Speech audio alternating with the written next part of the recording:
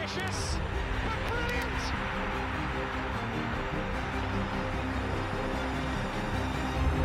I don't believe it. I swear I do not believe it.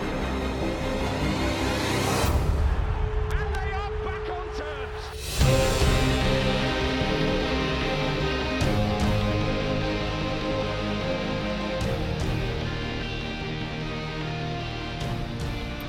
Hello everybody and welcome to New York Talk. This is the Rotherham United podcast. We are back again. We have a review of sorts to do, I suppose, from Tuesday night. But then we're going to look ahead. We're going to look at Cheltenham Town on Saturday afternoon and some transfer business sort of to talk about. We'll get on that. Lewis Alden's back with us. Thank you for joining us, Lewis. It's been a while. It has. But yeah, thanks for having me on again, lads. Pleasure. Danny, back with us as well. Thank you for coming, Danny. Hello, how you doing? Not bad, mate. And we have Michael with us as well with a new camera set up. Yes. Hello. I was told Ben would be here, but Ben is nowhere to be seen. Ben, I've just spoken to Ben just prior to this. He'll not thank me for this, but I'll tell you anyway. He's got a call for sometime after 8 o'clock for about 20 minutes or so he may join us. Ben with his possible suspected second broken wrist of the last 12 months. different wrist. So yeah. So if he does come on, I'm sure he'll be smiling. Oh, Ben in a bad mood. I wonder what that's like. So yeah, Tuesday night's game was called off because it was cold. There was a frozen pitch. It seems to divide the fans almost as much as the Freddie situation, to be honest with you. It was a surprise, Mick. It was a real surprise because it wasn't that cold during the day, so it took everybody off guard a little bit, didn't it? It was a surprise because some were out, but it is January, and the night before it was -5, -6. The fact that anybody would think that the club weren't taking reasonable precautions about the weather, it's a bit peculiar. Some of the stuff you read on social media, just for a person of my age, I find it really hard to get my head around. I do honestly. It's like, well, what do you think? It's not like a deliberate act, is it? You know what I mean? It were cold. Pitch is frozen. It happens. Get over it. We lose. Get over it. Come on. Yeah, I think I was also surprised with how well we've done in the history of New York Stadium. Last season was the first time we've ever had a postponement because of a pitch problem. And now we've had 3 or whatever it is. I think a couple last season. I count with this one as well. I think that's part of the shock as well. This is a new thing, Lewis, for the state, for not as Rotherham United's history, but in terms of New York Stadium, it's new and weird that we're having to get games called off because of the pitch. We're not used to it, I suppose. Yeah, well, I think we're quite well known for having one of the best pitches in the league, aren't we? We how well it's looked after and everything. I don't think it helped with Saturday with a frustrating loss against Fleetwood that fans were annoyed anyway in the aftermath of that. But I think it's just been blown out of proportion, really. It's just the fact that some people think it's like a big conspiracy theory is baffling, really. And I'm a big fan of Alan Biggs, but his tweet the other day was, I think he called it embarrassing. I think it was his word. It's just a bit weird, to be honest with you. I think he did tweet before he thought there, didn't he? He didn't, but the thing is, he didn't just tweet once, did he? I think he tweeted 3 or 4 times about it. We responded to it saying saying you were right, basically what we were saying. But I think some people say, I think Sheffield FC played, and I know Maltby Main played as well. But that argument's just baffling as well, considering that there's the cover on New York compared to like an open field, which would be a Maltby Main, and Sheffield FC obviously it plays an influence on it. Which is baffling. It's one of them, Danny. From the outside, it doesn't look great, but it is just one of those things. It's unfortunate where the stand lies and the sun shines down. It's just unfortunate, but I get what people are saying. I understand the frustration, but then you've got to sit back and think, well, we haven't done this on purpose. And bearing in mind how good our pitch has done, it's unlikely somebody's made a mistake. So if you put everything together, it just sort of looks unlucky, but I can see their points as well, sort of, you know what I mean? Yeah, you can definitely see where people are coming from. And I think some people did get very tinfoil hatty about the situation. But we had some Lincoln fans who were saying, oh, we're scared to play them. We've heard that one before, haven't we, from a particular county team down south. But, yeah, I mean, like we've said, we've been very lucky with New York Stadium in terms of not needing postponements due to the weather, despite the fact we haven't got undersoil heating and we've got not top-grade drainage, but good drainage. So we've just been lucky, and now we've been unlucky that it's affected it how it has. But the whole argument about Maltby Main being able to play and us not, it's exactly right. It's an open field. It's actually better at thawing out because it's an open field and it gets sunlight and everything can disperse. But the reason why the game was called off was because the south stand penalty area was frozen solid because it doesn't get any sun. So that was the concern. They called the referee down at 1 o'clock for the pitch inspection, and he's the one who called it off. Everybody else was surprised, but even when Paul Warren went down and he treaded the turf, and he's like, "Yeah, we can't play on this; it's too solid." So it's just unfortunate, but like you say, it's probably just still heated from Saturday. Some people haven't let it go. But the ferocity of people arguing their point of view on Twitter, it's like I had to put my phone down. It's like, you know what? I've said my piece. I'm going for a cup of tea. I've had enough. Yeah. But one of my mates, he works pitch side on a match day, and he was giving me a lot of information. And last night it was about -7, -8 pitch side before the game, and it only got up to 1 o'clock. It only got up to 1 degree at about 4, 5 o'clock-ish. So there were no way we were going to play on that pitch in time. But we'll have to rearrange. And I think it will probably be March 15th, I think. So I think that's the next time us and Lincoln are both free on a Tuesday. Unless I want to play on a Wednesday, but I don't think we will. No. Yeah, it's frustrating. I get the frustration. We all get the frustration, but the next concern, Mick, is for me. I didn't think Monday night was that cold.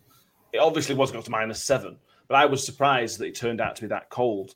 The concern is there an issue with it? You know, if in a few nights' time, Friday night, it turns out to be similarly cold, or in future, I wonder if there is anything else that they can do to stop this happening again in future, because as you say, it's January, February. It's going to get very, very cold. I wonder, and I don't suppose you're a groundsman, are you? Yeah, I'm a groundsman. Yeah. I can give an opinion on it. Do it. What can you do? Hairdryers. Hairdryers. It depends on the time of year. In 2 weeks' time, the sun's going to be somewhere else in the sky. It's going to be higher up the sky. You know, I can't believe I'm having to explain weather to people, to be honest. But you know, listen, on Monday night, Tuesday morning, when I got up for work at 6:30, it was frozen solid. It was horrible. It was as cold as I've seen it all winter, to be honest, where I live. So I'm not the least little bit surprised. And I'm only 2 or 3 miles from ground, unlike Alan Biggs, who's a bit further away. So. You know, I'm gonna come down on the other side of the fence to Alan and say that I am not surprised it was off, because it was very, very cold where I was. But like Alan, I wasn't at New York Stadium either. Did anyone see that someone quoted my tweet to Alan Biggs about listing why it was called off? Yeah, someone tweeted it to him, and it's like, oh no, someone's tagged me to an official journalist. Yeah. It's like, this is why you're wrong. It's like, oh no. It's your career ruined. Yeah, that's me not going on Sheffield TV at all, is it? Yeah. A couple of comments. Harvey Kellett's with us. I think of his own. It is Harvey. Jamie, with a good point. People would have soon moaned if we'd played on a frozen pitch and injured themselves. Yeah. And that's the other side to it. It is obviously a health and safety issue. Frustrating. Very frustrating for everybody involved, I'm sure. Shall we talk about some transfer stuff before we get on to the Cheltenham business? Danny, it's been a confusing day, to be honest with transfer stuff. Georgie Kelly is the man. The heat of all conversations. The Bradford manager essentially leaked our interest, saying that Rose and Bradford are interested, and he's now come out and said that us and Bradford are interested, and he's not going to Bradford because he's agreed a deal elsewhere. Having Paul Warne said 2 hours earlier, there is nothing imminent, and no deal has been offered. Would you like to get to any idea what's actually going on? Well, there is one thing that I know that I'm actually not at liberty to discuss until it's officially out there. But the whole rumour surrounding George Kelly initially came out in early December, when I think it was the Derry Journal said that he's not coming back to Derry City. He said he wants to play in England or Scotland after Christmas. And they linked, who was it? Dundee, Ross County, us, Bradford, and Portsmouth, I think they listed as all being interested, which was then whittled down to us and Bradford. And Bradford's manager, very thankfully, leaked saying, "Oh no, we've pulled out because he's accepted an offer somewhere." And even Paul Warne's like, "Why have you said that? Why have you said that you're competing with us for him? We're not having a best of luck this transfer window with things being leaked, are we?" But yeah, like Warney said, we have spoke to him and basically just told him the situation. We've got 4 strikers. We don't want a 5th unless one of them leaves. So it's definitely a pendulum whether or not Freddie leaves if we pursue Georgie Kelly. But if I was a betting man, which I'm not, sort of, I wouldn't put money on George Kelly coming to us purely because we've seen this situation unfold before and he's ended up going to Sheff Wednesday. So it might unravel that way again. I will probably scream myself to sleep in a pillow if he does end up going to Sheff Wednesday instead of us. But yeah, it's one of them where you just have to wait and see how it develops because it's a tricky situation. Yeah, it feels, Lewis, like everything depends on Freddie, doesn't it? If Freddie goes, I suspect we'll pull the trigger.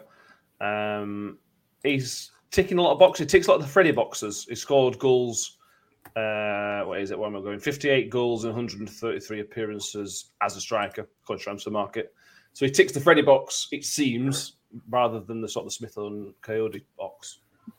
Yeah, on paper, it looks like a good deal. I think Paul Davis saying it will be a free transfer, which suits us as well. I think he's 25, so it's good age as well. There's just a bit of question marks about him considering he's not played in England before, and the standard, in no disrespect to the Irish league, it's just different to even our even League One. But he's got the stats to back it up. It's just like you say, it just depends on Freddie really. It's all seems to have gone quiet again on him, apart from the odd Twitter rubbish you see. Yeah. But yeah, it just sort of depend on Freddie. Right now, I can't see him leaving, just from my point of view. I think he'll stay with us until summer. And then maybe sell him then, depending on what he's feeling. But yeah, it would depend on Freddie. Yeah. He changed his tune a little bit today, Mick. Paul Warne is talking. He sort of talks about almost needing to strengthen. Whereas in all his other interviews, he did go on to say he'd be happy to finish 1st of February the same squad, but when the transfer window started, he was not talking about strengthening at all. There was no word of strengthening. Obviously, they've got some names just in case, but his tune has changed a little bit. So I wonder if something has changed behind the scenes that we're not privy to and that he can't tell us about yet. Possibly. But one of the things that's changed is that Freddie's obviously put in a transfer request. So that obviously has changed. Maybe Paul Warne's telling the truth. Maybe Paul Warne's not keeping his cards close to his chest, and he's telling the truth with no interest until we sell Freddie in anybody.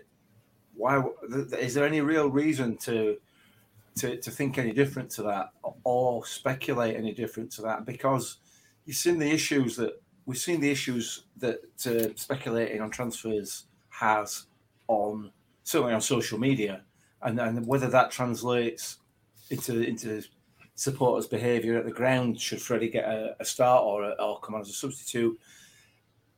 All of those things are negative, really, aren't they? They're all negative outcomes, if you like. If we sign somebody, and it'll be the right person. If we don't sign anybody, we don't sign anybody. We've got the right people. You know what I mean? All we're trying to do is add a little bit more in there if something is taken away in the shape of Freddie. So I don't see the point in speculating personally and all this nonsense. Why? It's fun. Well, yeah, but that's just me. I'm not bothered. I don't want to. You know, whatever happens, and we'll take it from there, won't we? You know, that's my view. I trust in Rob Scott. I trust in Paul Warne to get the right people in if they feel that they need anything else. And when they announce it, happy days. That's me. I'm happy. If they don't, I'm not going to cry. You might. I tell you what will happen. We'll discuss all this and it'll go out as a podcast tomorrow on Friday. And then we'll announce saying Freddie Ladipo's gone to, I don't know, somewhere, and George Kelly's joined the Millers. And it'll be like, damn. That's just sod's law. Yeah. That's bound to happen, really, isn't it?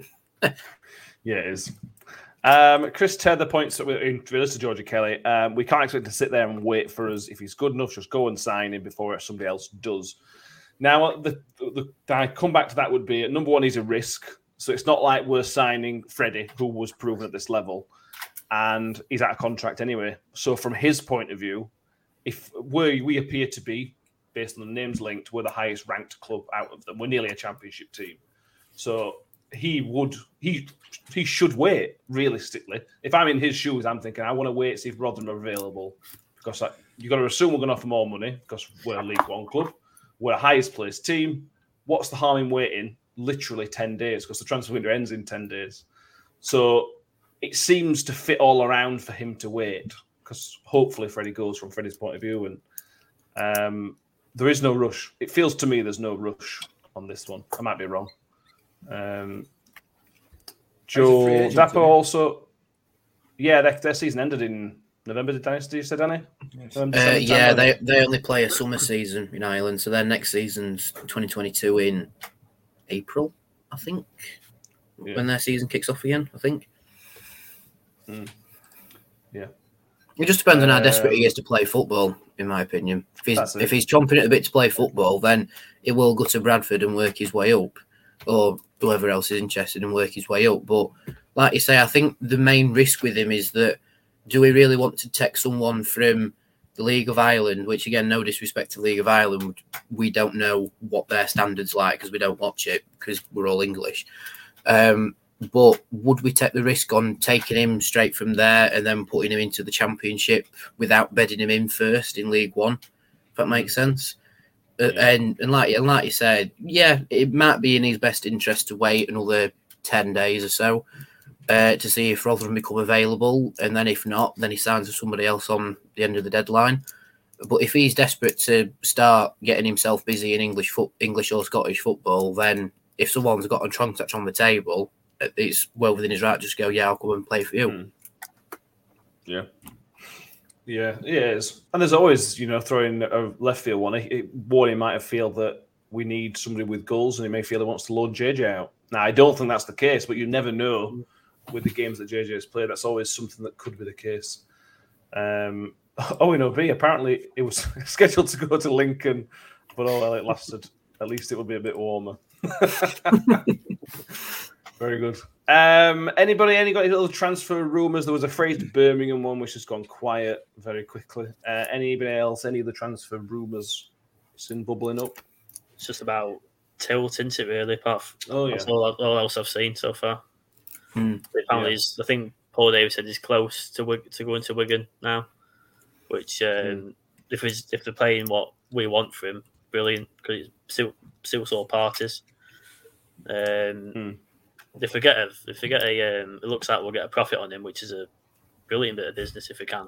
He's played about 10 minutes for us, hasn't he? So hopefully that goes through. Again, that's another bizarre one, though, isn't it? Because the advertiser's saying the deal's closed, but then Yorkshire Post went, "Oh, it seems the deal's off." It's like, lads, which one is it? Pick one and stick with it.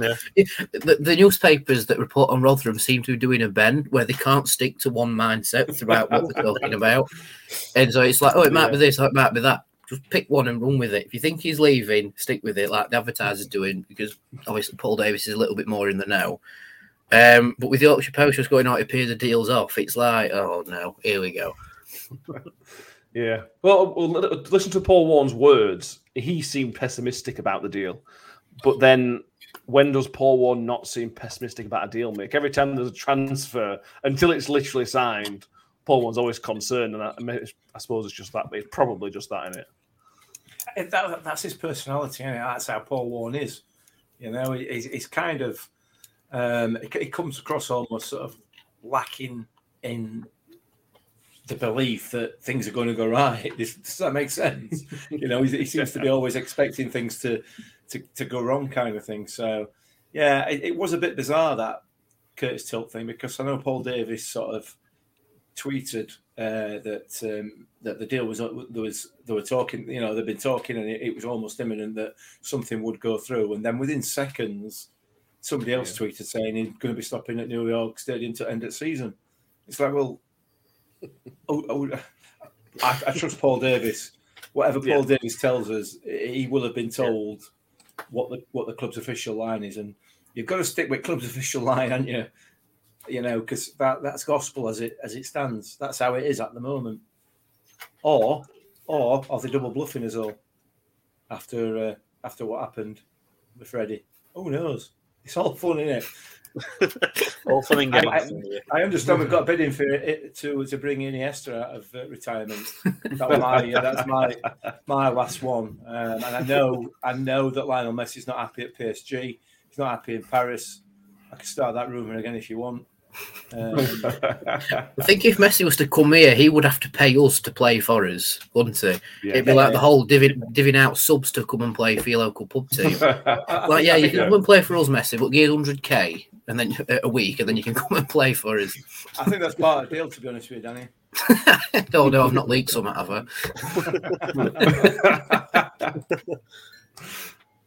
I? Brill. I suspect with the Tilt one, I think because Paul Warren said something along the lines of "I'm preparing for him to be here for the rest of the season." I suspect Yorkshire Post or somebody's gone, "Oh well, that means he's stopping for the rest of the season." He did say other stuff as well, didn't he? I think it's important to point out.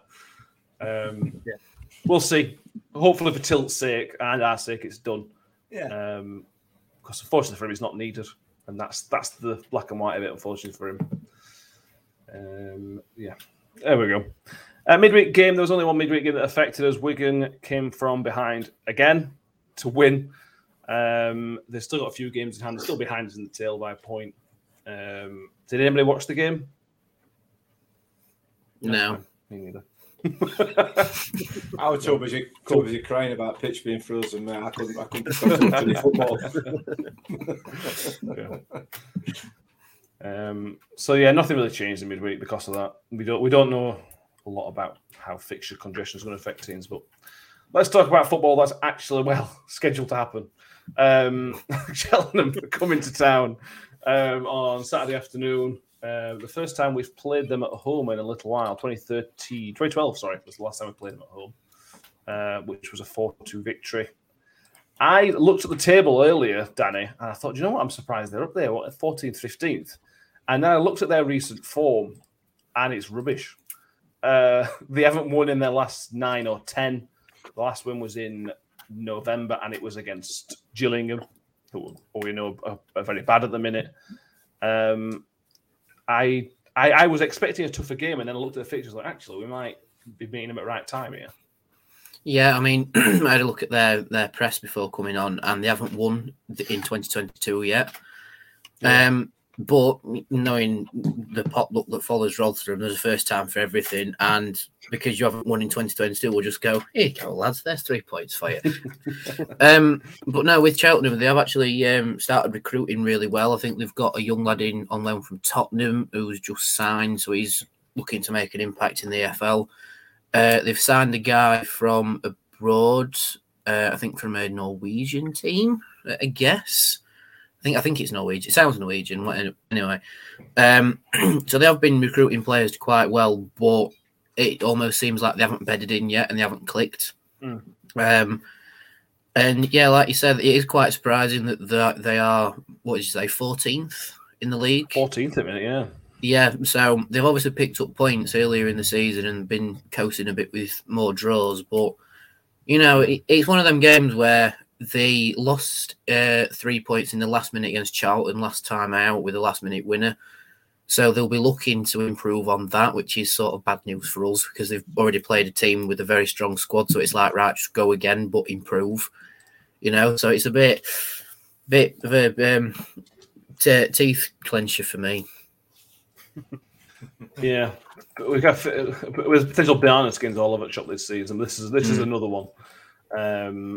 Yeah, they've drawn the joint most amount of games this season. They've drawn 10 games, only them and Wednesday that have drawn double-figure games, and that's how they find themselves. And to be fair, bear in mind that where they came up, Lewis, and what their pre-season expectations were, I'm sure they would have bitten your hand off for their league position and their run they've had. Yeah, they're just with position they're in. If they stay up, they're buzzing, aren't they?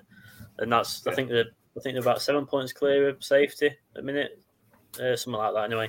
So if they can stay around that, they'll be happy with the season. I know Michael Duff's highly regarded, so he's doing a good job over there. I've noticed when I look through the guide, they've got an absolutely awful defensive record. I think they've conceded 45 this year. I think only Donny and is it Morecambe that are worse? So that's promising. Yeah. Don't want to jinx it, but yeah, they've got a couple of decent players. Like Alfie May used to play for Donny. He scored a couple for him this year, and Callum Wright, I think it is, who plays attacking midfield. He's their main provider. Yeah, they'll provide a tough test for us. I think we've got our run of games coming up are full of potential banana skins. I think we've got Crewe, Accrington. I think Donny is thrown in there as well. So it's just them type of games that we need to position we're in, need to get past. Yeah, just get back onto momentum.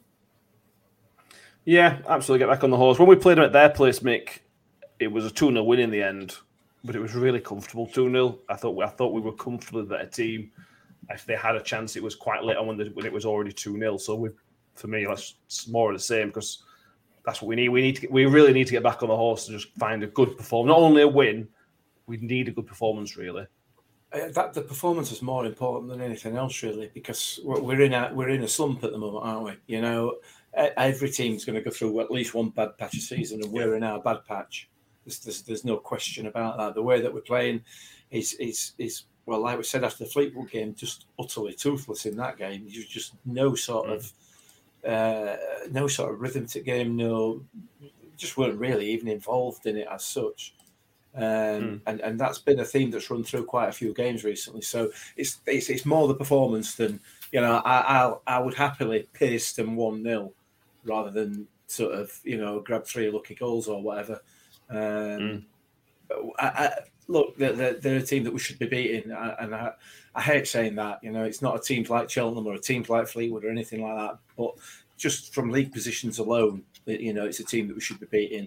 From the stats that Lewis has just mentioned there about, you know, how many goals they've conceded, they're a team and how many goals we've scored, they're a team that we should be beating just on those stats alone. So, but for me, it's about the performance. It's all about the performance, because if we can get back and hit that stride that we had sort of early to sort of mid-autumn, then we'll be back on top and back singing again.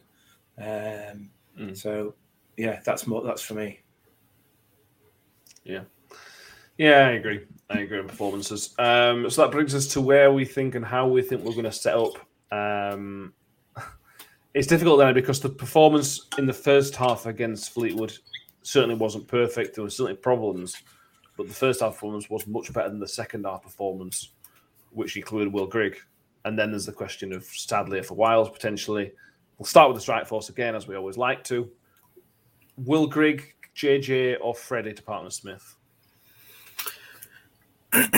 I'm going to stick with Grigg personally, purely because I think he needs a good run out in the side. He needs consecutive starts to really get himself going and understand where to be, and basically just to get his eye in, really.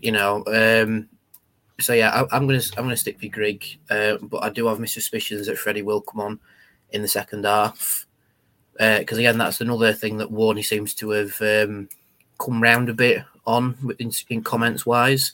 Because he has admitted that he kept Freddie out the side because he handed in his transfer request. He's come out and openly said that to the advertiser. But like we've said before, he's sort of doubled back a bit and said whether or not it was the right decision, he doesn't know. But if Freddie's still committed, which by the sounds of it he is, because he's been training really well and they've had a very in-depth conversation about why Freddie handed in his request and what his motivations are behind it. But if Freddie's still committed to Rotherham, if he's still like our player, then Warney can utilise him where he can. But I think in terms of what's best going forward against Cheltenham, start Grigg, bring Freddie on as a bit of an injection at the end, and then if he comes on and runs his socks off like we have seen Freddie do this season, then great. But if he comes on and sort of reverts back to the other version of Freddie that we've seen, who sort of marauds about a little bit, that's when you have to consider, is his heart still in it? But if he puts in a bombing performance when he comes on, then, he might be able to bring the fans around a little bit too. That's my headspace anyway. To quote Ben, I'm not a football manager, so I don't know. But yeah, let's hope so. I think he talked about it a bit, not knowing whether he's played the cards right, Lewis, about Freddie. For me, I think he's done the right thing. Yeah, Freddie could have scored a goal here and there. But if we'd have played Freddie in one of the games, there would have been certainly a reaction, quite a big reaction. Certainly if he came against QPR, for example, and cut straight away. I think it's not died down completely, but I think it's taken the sting out of the situation a little bit, having had 2 weeks, 10 days away from the first team. So if he does come on Saturday, I still think there will be a reaction, but it certainly wouldn't be what it was 15 days ago. Yeah, definitely. I think it's more in the back of people's minds now than it was 10 days ago. It's still... Obviously, there's still a lot of anger there, as you can see on social media, but I think it's slightly more in the back of people's minds. And as Danny said, it's down to his performance. If he comes on and runs his socks off, there will be some cheers for him, no doubt, because that's how just fickle Rotherham fans, isn't it? As well, any football really. Especially if he scores a goal as well, that'll help. But yeah, I agree with Danny. I think he'll start Grigg and perhaps, depending on how the game goes, bring Freddie on with 20 minutes, half an hour to go, and just see how he does. Yeah, I agree. I agree with that. Mick, are you with that, or can you see any argument for starting JJ at the minute? No, probably not. Probably not. I think Grigg needs a run now. I can't see any argument for bringing Freddie on either. Frankly, at the moment, that's just my view. I think it's an ideal opportunity to bring JJ on in the second half and give him some game time. I think if Freddie wants to leave and the will is there, he will leave. But Grigg, for me, I'm with Danny definitely 100%. He needs a regular run of starts and he'll start firing.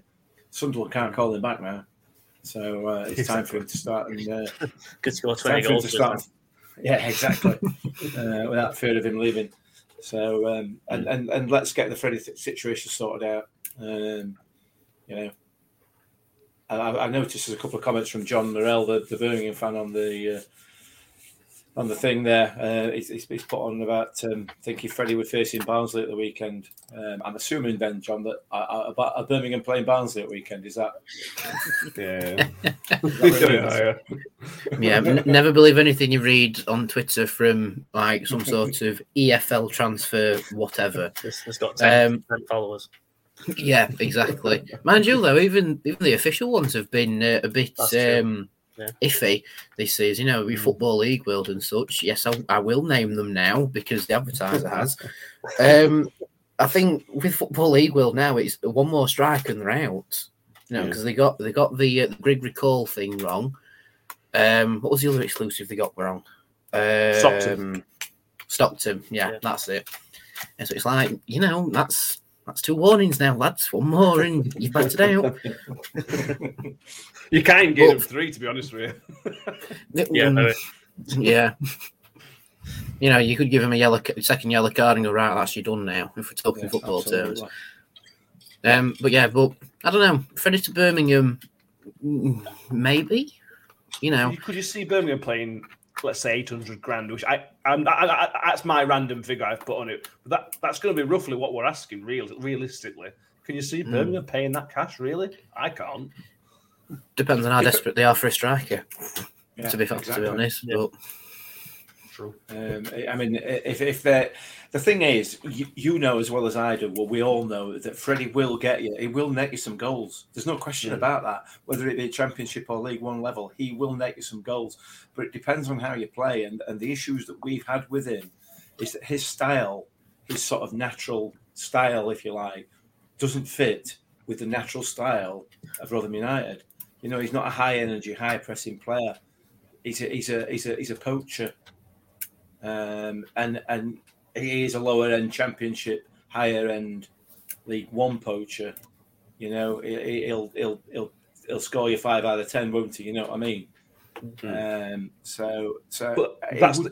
that does suit Birmingham. Birmingham have always been, in Championship terms, they've always been average. So I can see why somebody's made that link, because Freddie is an average type striker.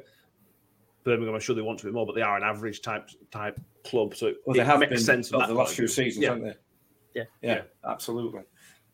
I don't know. He'll score goals wherever he goes. He's going to score goals, isn't he? It's just the in between bits that, from a Rotherham United point of view, and the style that we play and everything else, it don't fit. It never really has done, has it? No, it doesn't. John Mill on the Birmingham point of view says they sold an EK for 300k and working on a 1-in, 1-out situation, so might be interested, but can't see them splashing 700, 800k. Too much of a risk. There you go. And to be fair, there's a fair few Championship clubs in a similar boat. There's not much cash floating about, is there really?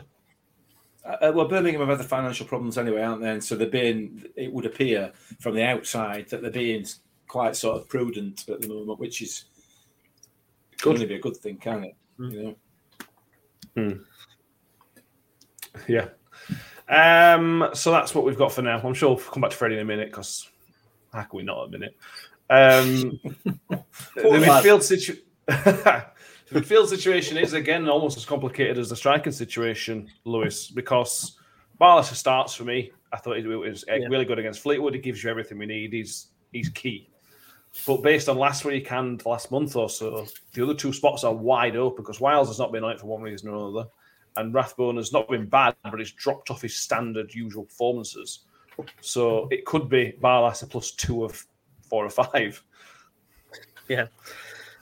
I think if depending if Sadly is fit, I know we weren't fit, he weren't included on against Fleet, was it? But I think he's going off his recent form. I think he wanted to start compared to Wiles, which is his start of the season. They were brilliant, Wiles, but the last few weeks he has dropped off.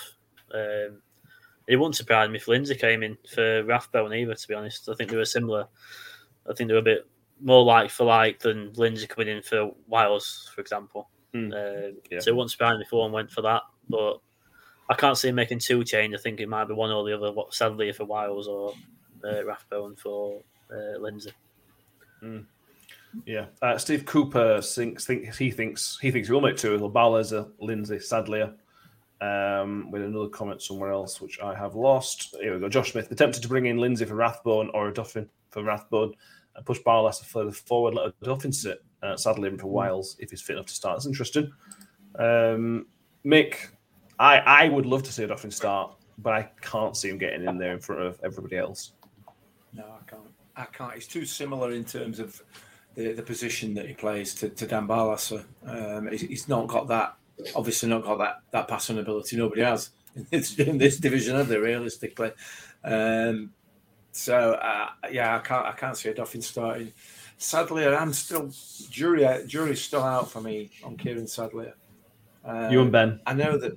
Yeah, listen, I know he's got it, but he is no Ben Wiles, is he? And I know that, and it's so difficult because Ben Wiles has just not been up to scratch in the last 5 or 6 performances or appearances that he's had. So, I don't know.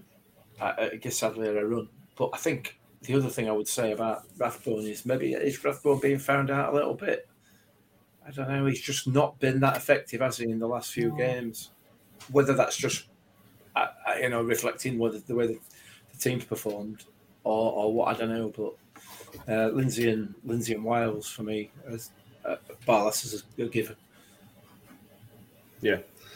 We should plug this now. Plug it now. If you haven't already, you should check out the Barlasser episode. We spoke to Dan Barlasser. We put it out Wednesday night, Thursday morning podcast. If you haven't watched that already, go and give it a watch because it's brilliant. You'll get to see his dog. His dog makes an appearance halfway through the episode. So does Danny's dog as well, doesn't it, Danny? Yep. Yeah, he wasn't very lively, my dog, though. He didn't perform as much as Barlas's dog, shall we say. In fact, he's doing the same now. He's just fast asleep next to me. I won't show him off this time. I'll leave him there. It's really good. He really enjoyed it. Great lad. And again, we're seeing with Victor, Mick, weren't it, where he stopped on for 10 minutes afterwards and chatting about nonsense as a top guy. Yeah. Yeah, talking about Netflix and all sorts of stuff, or watching on here, watching this, watching that. It's just like, but it seems to be a theme that runs through all our players, doesn't it? You know what I mean? Good human beings. Through we spoke to. Yeah, well, there you go. 3 out of 3.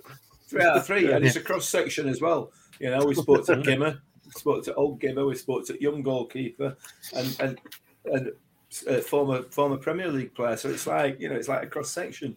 We just need a striker, and we've got the lot now. We've got every section covered. Well, yeah, let's try and get Freddie on before he goes.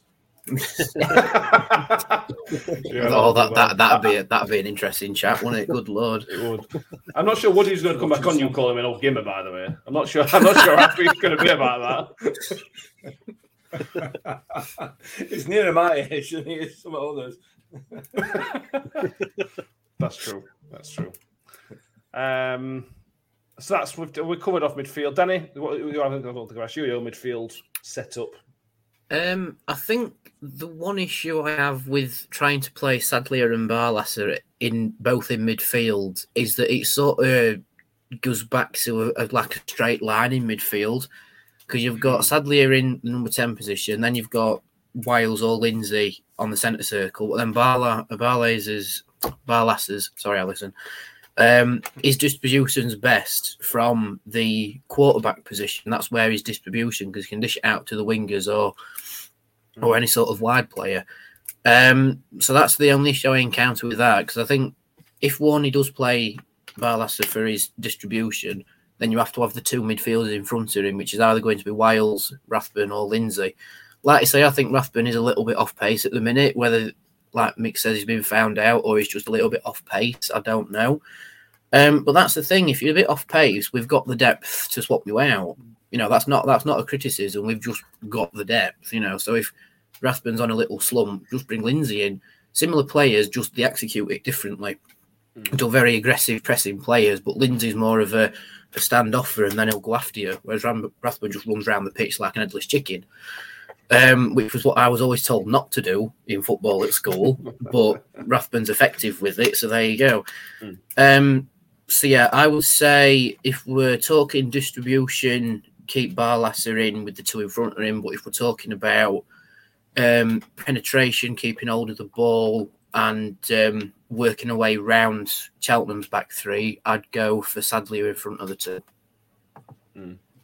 Yeah. And I think you've got to bear in mind the opponent. I think that will have an impact. We know they're dodgy defensively. So can we have that little bit of freedom to say, right, Sadlier, this is your game. You go help Smith and Grigg or whatever.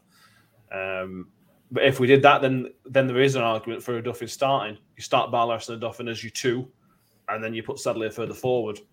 I'm just trying to shoe on a Duffin in. I really want to see a bit more of him. I'm really excited by him. I think a Dolphin will come in Tuesday for definite. Oh yeah. I think so. The goalkeeping question, we didn't really get a chance to cover this on the last episode, Lewis, but the goalkeeping situation's changed a little bit. It's Vickers has come in. It appears the mistake against Bolton appears to have cost Victor his first team place. Unless there's an injury that we don't know about, it seems that mistake had cost his place. I know Vickers was superb against QPR, but it's changed quite quickly for me. Yeah. To fair to Vickers, he's done nothing wrong whenever he's played. When he came in, he was seen as like one of the best number twos you could have in this division. And he's not put a foot wrong, to be fair to him. Nor was, well, but apart from the odd mistake, nor was Victor. But I'd be happy to keep Vickers in, to be honest. I think, as you say, he's warranted his place. And he has been one of our stronger players over the last few weeks. So I think he deserves to keep his place. Yeah. Danny, anything to add on the Victor? Would you assume Victor comes back in on Tuesday again like a Dolphin? Yeah, I'd say Victor comes in Tuesday, and if Victor does exceptional, then he'll come back in against Crewe on the 29th, I think.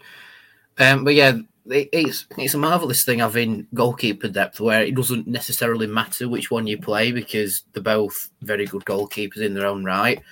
We've not really had that situation in a lot of seasons gone by because we've usually had like the certified starter and then his backup just in case. But it's great to have two goalkeepers that we know we can rely on. All right, Victor has a little bit more of a mistake in him than Vickers does, but Victor and Vickers have both pulled off some game decisive saves this season. So it would be a football manager, eh? Yeah. And to be fair, Mick, when you change keepers, it can often have a really bad impact on the defence. It hasn't really. I know, all right, yes, the goal we considered against Fleet was a little bit embarrassing, but other than that, the defence was solid. He was solid. Same with the QPR game. It's strange how it's not affected the defence in any way because you often see that when you change keeper a lot. We've got a very experienced back three, whoever you're playing there, whoever's available. So I don't, and couple that with, as you just said there, the two keepers are pretty much of a muchness. They're both as good as each other. You know, I suppose Josh Vickers is more as a more experienced keeper and probably got less of a mistake in than Victor has. But I as far as the likes of Woody, Wes Harding, Michael Heckway are concerned, you know, I don't know, and Reg, I don't think they really care who's playing behind him because they've got confidence in whoever it is, and they know that they're going to behave in the same fashion, really, pretty much, you know. So, yeah, I don't think it's an issue. I think it's only an issue for Victor and for Josh Vickers. They're the only two people who could have an issue with it because, you know, they're competing with each other. But like Victor said when he played us, you know, when he spoke to us, he's as happy for Josh Vickers when he has a clean sheet and makes a couple of good saves or whatever as he would be if he'd done it himself. And again, that's sort of a testament to the way that Warney's got this team working for each other. So I don't see it as an issue. Who's between sticks, to be honest. Fair enough. There was good news in midweek. Although our game wasn't on, the reserves had a game, and Angus MacDonald made a return. I think it was captain. So it was a very, very young side. Amazing news, Danny. Really, I'm really happy to see him back out on a reserve game, but back in a red and white shirt. Yeah, it's the first 90 minutes of football he's played since Cardiff in May. And I mean, he's edging it ever closer, which also probably prompts the Curtis Tilt situation to move a bit quicker with Wigan because we've got a defender coming through anyway that's going to be like a new signing. And I listened to his interview he did with the club today, and he's absolutely buzzing to feel like a footballer again. You know, he's been isolated, training on his own, just running. Now he's back in with the squads. He's in the match day 18 now. So yeah, it's great to see. And that, even though the club said he's most likely to get another run out in the next game, is it called the Central League Cup that the reserves are in? Yeah, I think so. Yeah.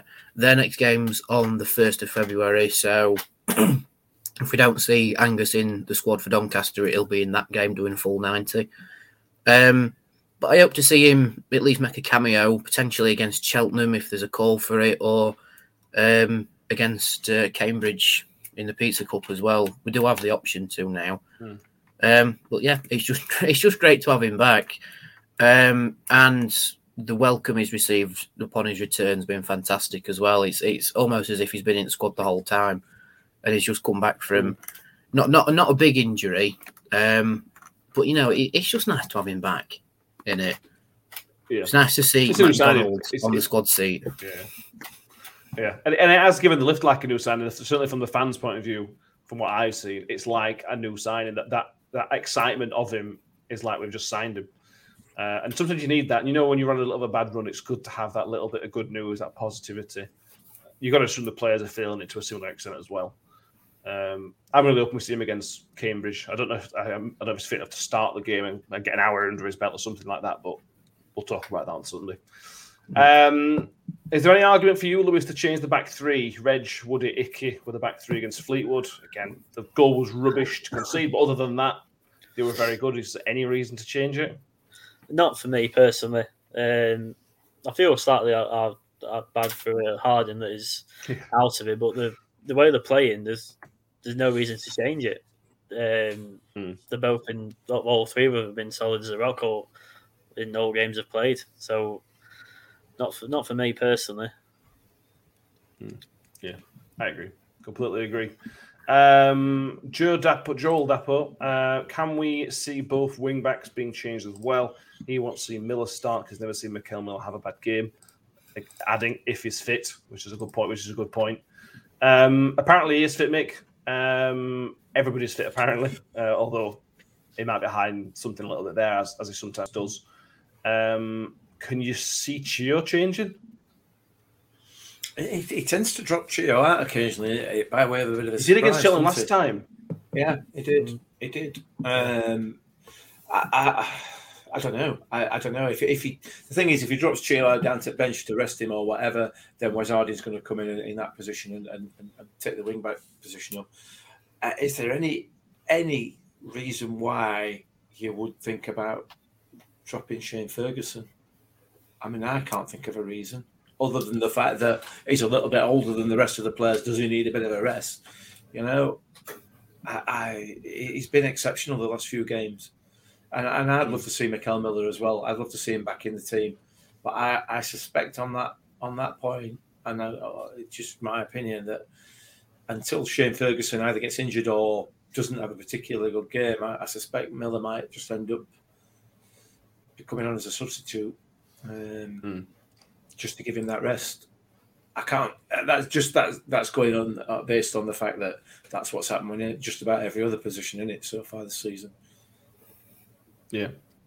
Can you see a change? I know. I agree with Mick, Danny, that I think Ferguson's been really good in the past month or two. The only reason the change is injury or a change in attack to add that extra pace. But then, like we saw at Cheltenham last time, do you want that for the last half an hour, last 20 minutes, and really kill him at that late on in the game? Yeah, I mean, it is another interesting dilemma for Paul Warne to work out. But in terms of Chio and Fergie, they do all right on their own. They sort of complement each other a bit. Ferguson's more of your experienced head on the ball who gets into that position and crosses the ball in, whereas Chio sort of just kills them off with pace. Not quite as good at crossing the ball in, but he still gets into the position and creates the chance. But yeah, I think the only reason, we dropped Fergie is if we wanted to hit Cheltenham hard and fast in the first half. Because then if you've got, if you've got Chio and Mikel on both sets of wings, their back three will have a tormenting time dealing with that amount of pace. Because Cheltenham sort of set up with a more of a defensive wing back thing, whereas we're more attacking wing back. But then, do you want to just sort of match them up a bit more and then kill them off with pace later in the game? So I think we will stick with Fergie out on the left hand side and probably with Chio on the right hand side because they didn't do much wrong against Fleetwood. like we said in that review, we were just toothless up front. But if you provide the chances, they will eventually score. So I think just stick with your two wide men as they were. Yeah, I agree. Chris Tether, any news on the exit strategy for the weekend? Maybe now we don't have a large away following until Wigan in mid-Feb. We've got it sorted. Yeah, that's certainly not going to be a problem with Cheltenham. We might bring about 100 fans or something like that. Not a big, but just not very well followed, not massively followed club. You never know; they might have finished the work. It's been how many years? Oh, mate. I like how we all laugh at that because we all know it's not true. Yeah, Oh dear. That's not going to happen. There's some doing this season. We will. It's also worth noting that the COVID restrictions are being lifted from next week, so we will be able to return back to a full capacity. Well, full capacity except the 1,200 we can't have because of building work. So not full capacity, but over 10,000. You never know; it might be finished. Although if it finished, Club would have probably told us, wouldn't they? They probably put a statement out. It's trending now to put statements out, isn't it? Like every other championship and League One club, isn't it? Can you imagine council finishing a job within a 6 months after the end of its when it's supposed to have finished? That's going to be still doing it next February. It's still going to be the same next season. It's bizarre. I'm surprised there's not been anything more made of it. You know, it's certainly in local press and everything else. I'm really quite surprised, but football's not that important, I guess, in the scheme of things, particularly with what's been going off. But I don't like it. I don't like it at all. I think it's really, really dangerous. What the current exit strategy? Yeah, absolutely. Yeah. I mean, I know it's going over old ground, but the last game, who did we play? I can't remember who it was when it was in Bolton. We didn't leave the ground till probably 15 minutes, 20 minutes after the end of the game, and we were still stuck in it. We're still queuing. We're still wandering around a dark car park in a massive crowd. You know, trying to find your way down a little tunnel. That's 20 minutes after end of game. You know, it's taken a long time for fans to clear, and it's just not good at all. But anyway. Righty says on YouTube that they've put a new path in that runs between New York Way and the train line at the same level as the South Stand car park. So there may well be a new exit strategy. It wouldn't surprise me if they've put it in and then they don't use it. Yeah, it's like them temporary stairs that they put in to get into the disabled car park. I have not seen one person use them. And who did we play when I was in the East Stand? I think when we played Man City when we were in the East Stand, and I went and looked at the steps and they taped them off. It's like it just goes back to that age-old saying that me and my mum have and just go, it's over from council, isn't it? They have definitely got at least 16 silly decisions every year in them, and I think we're probably at least the 7th this year already. Here we are. It'd be nice to be back. I was excited on Tuesday. It'll be 22 days, whatever it was, since New Year that we've been back. So it feels like a long time. And over the next couple of months, we're going to be there a lot. We're over all the games we've got coming up. So let's just finally finish off with some predictions. How I think it's going to go. Lewis, let's start with you, mate. How's Saturday going to play out, do you think? I think I'll go 3-1 Millers. I think it'll be quite a tough game, but I think our quality going forward will prove the difference in the end. I think they might snatch a goal in first half, and then we might rattle through them in second half. Place your bets. I'm going to go over the top, confident, and expected to back me on the arse. I'm going to go 4-0 because why not? Why not? Danny, any 5-0? You can go 5-0. I mean, with your score prediction, Matt, you harken back to the whole, someone's due a battering. You know, do you remember that round October time and end up being Sunderland? Yeah. No, I'm going to go very pessimistic and say 1-0, but as long as we win, I don't care. Because I think after Fleetwood, a win would be a perfect response that would gear us up again. I think if we end up drawing or even losing, God forbid, everybody's heads will go down, not just the players but the fans. And I feel for the players if we do draw or lose, because knowing our fans, they will give them some stick. So I pray we win for the players' sake and they don't get abused for it. The fans' heads won't go down; their fans' heads will explode. Mick, what do you think? You said we need a performance as well as a result. Are you going to tell me? I'm just thinking that can you imagine? And if we do lose, they're going to need that bridge over at River Dun because water level is going to rise about 6 feet with everybody crying, isn't it? So, no, listen. This is it. Our bad patch is over now. We've lost 2 in 25. It's time we got our act together. We're back on it. 4-0 Millers. We're going to go for it Saturday, and we're going to absolutely wipe it aside. Can't believe I've just been that positive. Yeah, that definitely needs to be clipped. What's scary that? Oh yeah. What I've been drinking. What's in that bottle? Yeah. I would clip that and put it on Twitter, but then when we lose 1-0, we'll all look very stupid if we're all Cheltenham fans see that. So I'm not going to put that on. No, don't put that on. Russ Vernon is with us. He's going to go 2-1 with Smith. He thinks Cody's going to get his first league goal. Could have been Smith getting another goal. Not at the end of the world. He's not in a drought or anything like that. But it's always nice to keep that total ticking over when he's had such a good season so far. There we go. That's what we're going to do. That's where we're going to leave it. Thank you all for joining us. If you are watching us on YouTube, make sure you subscribe. Oh, Danny's go on. I do have one last thing to say. I'm a bit heartbroken about the news that's come out saying we're not in for Jermaine Defoe this transfer window. You saying we should be back? Should be getting a 39-year-old striker who's probably past it.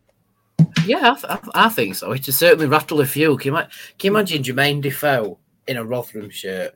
Like, imagine saying that to someone 10 years ago. They'd have put you in an insane asylum. Jermaine Defoe at Rotherham. But now, Paul Wan's poo-pooed it. He said his wage structure is far too big for us. And when I read the piece in the Star, it was so funny because the way Paul Wan explained it, it's like it's a very, very serious no. But in terms of his wage structure, it's quite funny. If people can find the article, go and read it. It is quite funny. But yeah, I just wanted to add that in because it's an awful shame we're not going for Jermaine Defoe. Yes. Is Defoe the same age as you, Mick? That's about right, isn't it? John. Yeah. I think he's on about as many £1,000 a week as I am in years. That's about it. Probably, yeah. Yeah, they've had some good business. Danny Bath signing for Sunderland is a really good signing for League One. I know they Pip Sheffield Wednesday to him. Frustratingly good business. And also Wigan signing Graham Shinnie for 30 grand or whatever it were from Derby, sorry. That's also a really good signing. Yeah. Also, it takes some time for it to bed in. About 30 grand. Everything must go at Derby. Transfer fees or paying him that a week? That's the transfer fee. I think his wages are quite high. Yeah. He's going from Derby into, so he'll be on about 80 grand a week. Well, yeah. Yeah. Poor Derby. That's for another time. We'll find out what happens with them by February. Because apparently they're running out of cash by February. No, this year. That's when Derby are apparently running out of cash in February. By the time we find out in February, they'll each Wickham, Middlesbrough, EFL, and Derby will put 20 more statements out each blaming each other. We'll get blamed somehow. They'll blame Boris somehow and all. It'll be brilliant. Did anyone see the EFL statement today? Yeah. Like a book. I just had to scroll through. I ain't got time to read all that. You get to the first point of the make, it's like, I can't be bothered. My tea's ready. I was to put phone down. I was mixing a couple of paragraphs on that rate, but I'm not ready for full essay. No, at least when Middlesbrough have put theirs out, they're quite short, succinct, and they're very vicious and to the point. But they're quite very, to the point. It's crazy watching this unfold from the outside. At least we're not involved. We're not involved in this kind of thing. Thankfully, we're not. So that's nice. It's nonsense. We can't sue somebody. It's absolute nonsense that any club would look to alter what happened last season on the basis of, doing it in a court of law. It's just stupid. But maybe Wickham are just looking to try and waste as much time as they possibly can, as per usual, till Derby go out of business. Could have. Yeah. Well, if you see his interview, he's a lawyer, isn't he, the Wickham owner. So what else is he going to do? Well, there you go, then. That's literally his job, isn't it?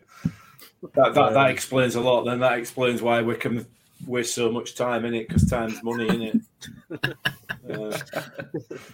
I spoke to a Wickham fan last night on the EFL debate with Gab Sutton, and the Wickham fan reckons we're going to go up. Very, very positive and nice about us. So, surprised by that. Yeah, I were. The Wigan fans thought we were going to go up as well, but the Sunderland fans didn't think. So Sunderland can. No, yeah, of course didn't. They should have thought that was the way of the season, aren't they? Still, yeah. Any more for any more? Anybody else got any topics, whinges, moans you want to put forward? Nick, I'm sure you've got something to moan about. I've got lots to moan about, but I'll just talk to my wife afterwards. Yeah.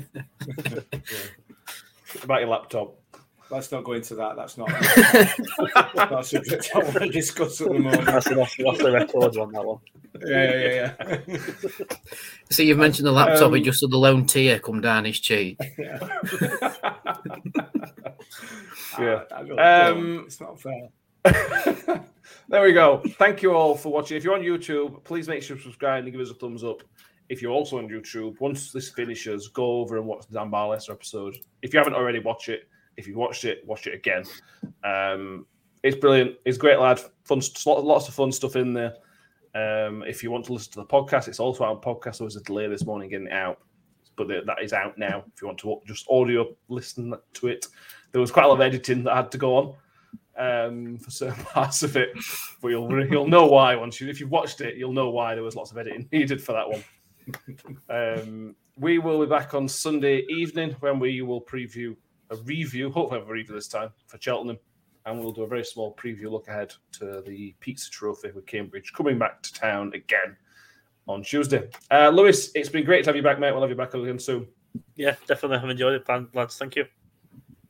Top man. Danny, it's always been a pleasure, and we will. If anybody's got any transfer questions, go to Danny because anyone will answer them for you.